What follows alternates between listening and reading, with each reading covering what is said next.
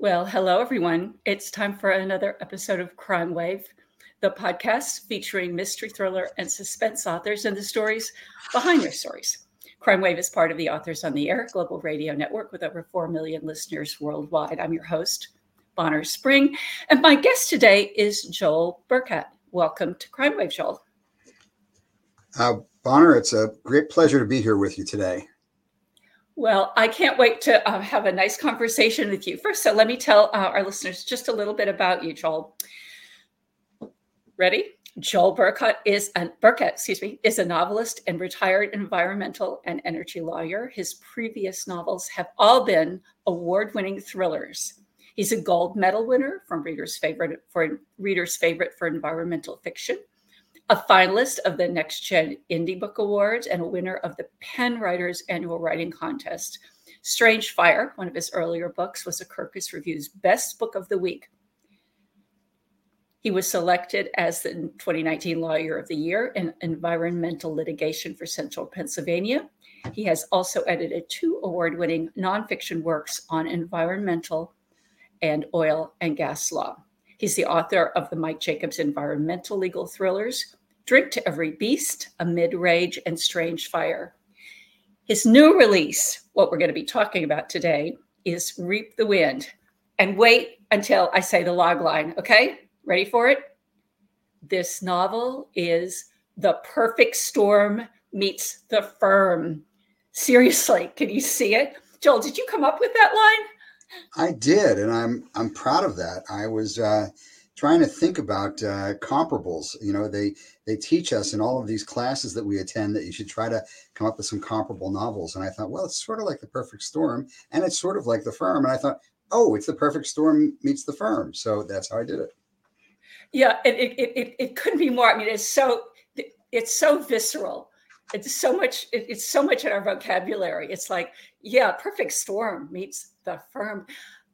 It's going to give all of you guys listening a good sense of what we're going for here. So the fun and the challenge, frankly, of hosting Crime Wave is to intrigue everyone listening with the premise of the story without walking them too far down the line to the solution. So Joel, let's start there. Give us a quick setup of what happens as we begin Reap the Wind. Well, Reap the Wind is, I would say, it's a thrilling action-adventure story that takes place during a hurricane that's been caused by climate change. And it's really a modern-day odyssey. I like to think of it as a gripping story that engages both the head and the heart. One of the things that I've tried to do in my previous novels is to present significant environmental issues of our time, but present them in a fictionalized way. And I don't like to beat people over the head, but I figure if Michael Crichton and Tom Clancy could show people information and stuff, and they could learn about genetics and about submarines and do it in a fun way, then I should be able to do that with these issues as well. So in Reap the Wind, you've got our main character, Josh Goldberg. And Josh is a young lawyer working for a prestigious Philadelphia law firm. He's stuck in Houston, Texas at a firm-sponsored conference that they're putting on. And the conference is droning on for a long time while there's a raging hurricane outside. His girlfriend, Keisha, is upstairs, and he's just bored to tears. He's texting with her and trying to figure out how he can duck out of the conference. Along with him at the conference is his best friend, Jeff Roberts, who's a real estate lawyer. I don't know if I mentioned that Josh is an environmental lawyer, but Jeff is a real estate lawyer, and also their boss, Diane Scanlon. And so Diane is easily the boss from hell. Imagine all of the people you've worked for over the years who were the worst ones you ever worked for. And I tried to smush all of that into Diane's background and story. She's a person who gave up decades earlier, gave up any ethics or morals. And she's the antagonist in the story. So we've got the 4 of them. Keisha, who is 8 months pregnant, decides that she's going to fly back home to Philadelphia, and she wants to get home and be with her own doctor and her mom and just be back home. Uh, uh, Josh is upset about that, but he can't leave because he's going to be on the program the next morning. So he says, "Why don't you wait?" She doesn't want to wait, so she flies off to Philly. The plane gets diverted to Cincinnati, and then he loses track of her. We learn early on in the story that she passed out in the ladies' room and now is in a hospital. In any event, Josh has to figure out what he's going to do next. He's trying to decide whether he wants to drive through a raging hurricane to get to her in Cincinnati when he finally figures out where she is. And the problem is there are no airplanes, there's no trains, there's no buses. He can't even rent a car. He manages to rent a Lincoln Town car, though, from his friend who owns a limo company down there. And he and Jeff are going to drive to Cincinnati and be with Keisha. Just as they're getting ready to go, Diane finds out that they're driving up north and she wants a ride to Philly. Well, the problem is Philly is a good 10, 12 hours away from Cincinnati, but she has to meet with a Norwegian billionaire over some business. So she finagles a ride with them and claims that she will be taking an airplane or something to get to Philly. But the whole time we know that she's plotting to hijack the trip. So it's sort of the buddy movie from hell because you've got these two characters, Jeff and Josh, who really are good friends, and then you've got Diane, who's sitting in the back seat, giving them nothing but a hard time. That's a great way to set it up, and I like the piece that you started out with about informing readers without beating them over the head, because it certainly did that here. So we've got, I was thinking I'd say the Three Musketeers, but I think that's really not stating it correctly. Anyhow, these three people are in a rented Lincoln Town car driving through a hurricane. So you've actually done a nice job of setting up sort of the conflicts between the personal characters. You've got Josh, who wants to find his girlfriend. What's going on with Jeff? Jeff is the buddy. What's Jeff and Josh are friends, but they're not always on the same page, are they? They're very good friends. We learn again early on in the story that Jeff is in his last few weeks with the law firm. He's likely going to be asked to leave the law firm, and he has an opportunity to go somewhere else. But we also learn that he's both an alcoholic and a drug addict, and he's got some real serious addiction problems, and that will present itself during the story. Yeah. So that is unfortunately there are a large number of lawyers who have substance abuse problems. So it really is. I'm not going to say it's commonplace, but it's not uncommon either. Mm-hmm. That you've got people with these kinds of problems, and that part becomes a part of the story. You've got Josh, who's just a good guy. If he were, if he were one of your friends, he'd be one of your better friends. He's a good guy, a guy you'd like to be friends with. And he's very sincere about wanting to get back to be with Keisha. And so these two people are really trying to help each other as much as they can. And then you've got Diane, who's got her own things going on. Oh, let me also mention, this is very much a part of the story, and that is Keisha wakes up in her hospital bed, and here she is, 800 miles from Philadelphia. And who's her doctor? But it's her former boyfriend. And his name is Anthony Suter. And Dr. Suter has never quite gotten over her. And in a way, she's never quite gotten over him. But keep in mind, she's 8 months pregnant with Josh's baby. So it is a motivating factor for Josh that he wants to get up there, not only because he desperately wants to be with her if she's going to have their baby then, but also because he wants to rescue her from Dr. Suter. Rescue her or something. Yeah, exactly. I'd like to share something. When I was thinking about writing some notes for this, I came across the following quote from a review. It's the nightmare of all road trips in which a storm raging outside the car is matched only by the storm raging within. So you've got all kinds of conflicts going on here, but we haven't talked about the other thing that's going on. And as serious as all these disagreements are between your human protagonist, they really pale in comparison with the storm raging on the outside, this hurricane that they're driving through. And really, you do set their personal feuding against a really terrifying backdrop of a climate change driven future, and give us a sense that it may be closer than it appears. Now, you have been in. Are you retired, Joel? Are you retired? I am retired from the practice of law now. Okay. So, but you were an environmental lawyer, so you know a bit about this. But how did you research this up close and personal look at some of these effects of climate change? Well, I've been an environmental lawyer for 40 years, so I had a lot of experience dealing with various environmental issues, and I dealt with all kinds of environmental issues in my career. And then I trained to be an environmental lawyer. I took a degree in college, physical geography, a Bachelor of Sciences degree, where I learned about climatology and meteorology and other subjects that are related to this, other science subjects. I went to a law school that had a specialty in environmental law, Vermont Law School, and my first job out of law school was as an assistant attorney general working for the Department of Environmental Resources. And then all I did for 40 years in my practice was environmental law. So I know quite a bit about environmental issues. You mentioned at the outset that I've also edited 2 books on environmental issues, one on environmental law and the other one on oil and gas law. So I know, I feel as though I have a pretty good background to be able to write something like this. But I also did a lot of research. The storm that I've created, which I call Hurricane Epsilon, by the way, which you might have forgotten that. Yeah. Note of.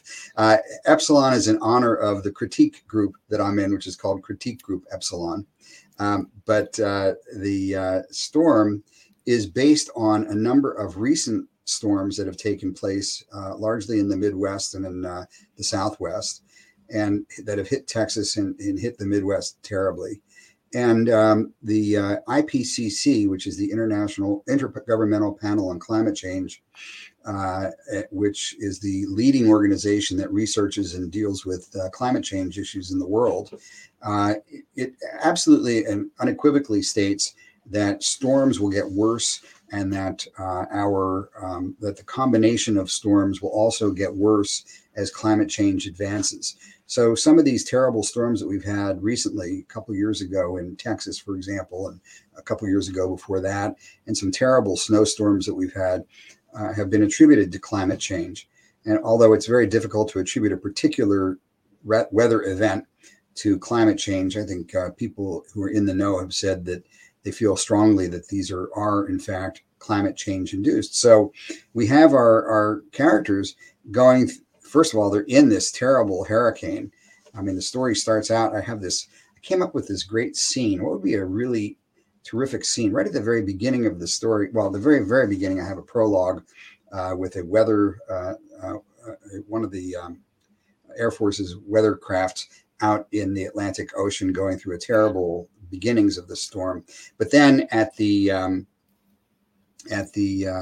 conference itself, they're up on the 27th floor of this hotel, and a clump of leaves and a squirrel hits the window, and the squirrel like grabs on with his claws and slides down the window, and then he's hanging there for dear life.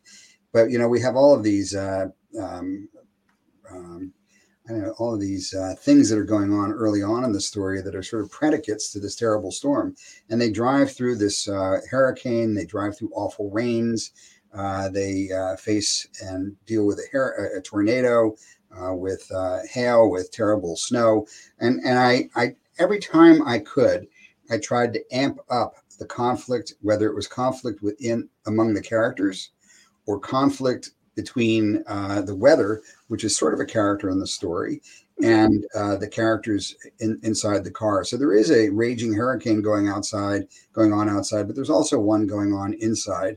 Largely, Jeff and Josh arguing with Diane, but also Jeff and Josh having issues because of Jeff's addictions. So there's a lot of stuff going on in that story that, where I try to amp up constantly the conflict that's going on in the story. Well, I think you did a really an excellent job with the storm piece, and you explained, in a lot of really excellent detail, your, let's call it, your academic and professional look at it. But some writers are not able to translate that to what happens to actual people who are caught up in it. And I think I'd like to give you that compliment that I actually about setting being a character. And it really, you alluded to that. Yeah, I totally consider the hurricane one of your protagonists, because the characters have to interact with it. Their opinions about it change during the course of the story. I mean, it is absolutely, it influences decisions that people make. It was a really excellent character. Now, let's see, how do I want to say this? Diane's machinations are probably what creates a lot of the things. Does Diane stay with them till the bitter end? Let me say that Diane is all the way through the story.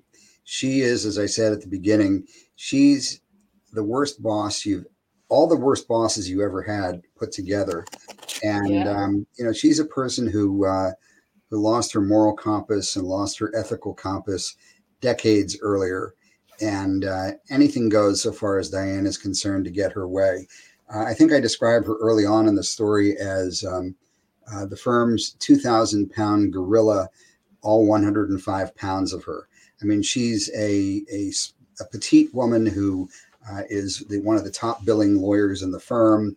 And as a result of which, the firm loves her. I mean, from a purely economic perspective and from the perspective of the way most firms look at people like that, if you're billing millions of dollars a year, they're going to forgive certain foibles that you might have. They might forgive the fact that you scream at people that you're a miserable person to deal with because you're bringing in so much revenue to the firm. And that's the kind of lawyer that she is. I mean, there's, she's got this kind of false front that she can paste on. And early on in the story, by the way, Josh and Jeff were talking, and Josh says, "Do you notice that she's talking in a Texas accent?" And Jeff says, "Now that you mention it, yes, I did notice that." He said, "Well, isn't she from down here somewhere?" He says, "No, she's from outside of Washington, D.C. And then she went to school in Connecticut all the way through for her whole life. So she doesn't have a Texas accent. I've never heard it up in Philadelphia where we work." So she's that kind of a person who can put on a fake front and turn it on and turn it off. And I really did want to make her, every time she did something bad, I tried to think, what could she do next that would be even worse? And I tried to make her that kind of person. You certainly did. That's great. I do highly recommend it. It is reminiscent of a lot of the books that Joel mentioned, the sort of books where you get thriller, conflict, and a lot of action. Now, for full disclosure, Jeff and I have been, Joel and I have been colleagues for several years, and we've actually met in person a couple of times, I believe. But we first connected online at the start of the COVID pandemic, when you guys remember that, right? Everyone was in lockdown. We were all isolated. Nobody could do the things that they used to do anymore. And Joel came up with a wonderful plan to connect mystery and thriller writers. We all lost our in-person writing groups. And when I heard about what he had in mind, I offered to help out. So 6 of us worked out a few details, and I think Joel did most of the heavy lifting to convince the leadership of the International Thriller Writers to sponsor some monthly Zoom critique groups, and we named them Thrillertique. I've rotated off the steering committee at this point, but I still host one of the groups. And before Joel gets a chance to talk, I just like to say it is still by far the best volunteer gig I have ever done in my whole life. So Joel, could you give a little plug for Thrillertique, how it works, how it's grown, what it means to the participants? Yeah, just what you said is very apt. And also one thing that I noticed, because I was a member of a couple of critique groups prior to that, is that a lot of the people in the critique groups who did not read or write thrillers didn't really get thriller writing. And for example, I remember I was in a critique group with a very nice woman who was a professor of English at Gettysburg College, which has an excellent, excellent writing program. And she once asked me, she said, how come in your stories somebody always dies in the first chapter? And I said to her, well, how come in your stories nobody dies in the first chapter? I mean, we just didn't get each other. And we didn't get the kind of writing that each of us were doing. And I always felt for a long time, I should say, that having a critique group with just thriller writers in it would be the way to go. And when COVID came along and we had a meeting back in 2000, a online chat with Kim Howe, our esteemed executive director of ITW, and we talked about it. I ended up with a group of 6 of us, including Bonner and 4 others. And we together, the 6 of us, formulated what was necessary to come up with Thriller Teak, which is for members of the International Thriller Writers. And it is a critique group opportunity, which is just unparalleled, in my opinion. We have 16 groups, and we're serving 106 writers. We have 16 facilitators, including Bonner and myself.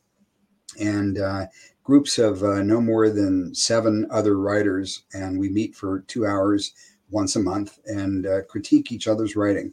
And I've just found it to be invaluable over the past several years. It has improved my writing greatly.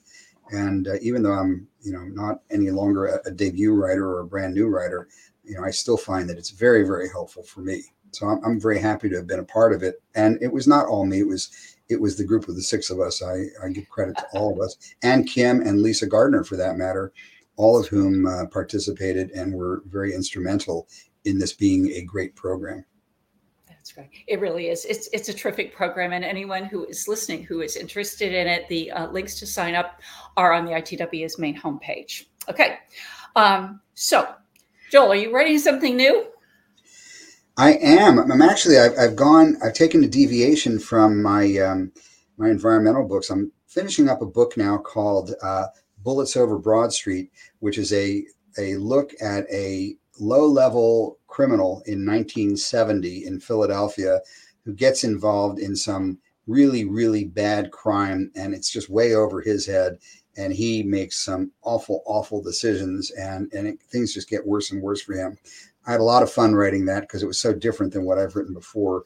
But on the environmental side, I've just started another novel called The Firebrand. And The Firebrand is about a young environmental lawyer who gets tired of waiting for government to take action. So he starts taking action, taking the law into his own hands. And he is the firebrand. Aha, that sounds interesting. Before we go off the air, could you tell our listeners where they can find you online?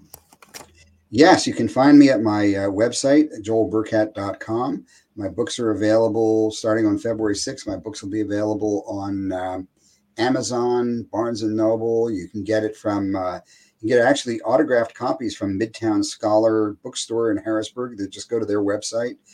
My publisher, Sunbury Press, also has books. And this book is available wherever books are sold. So you can either look me up or look up one of those other sources. You should be able to find the book pretty much anywhere.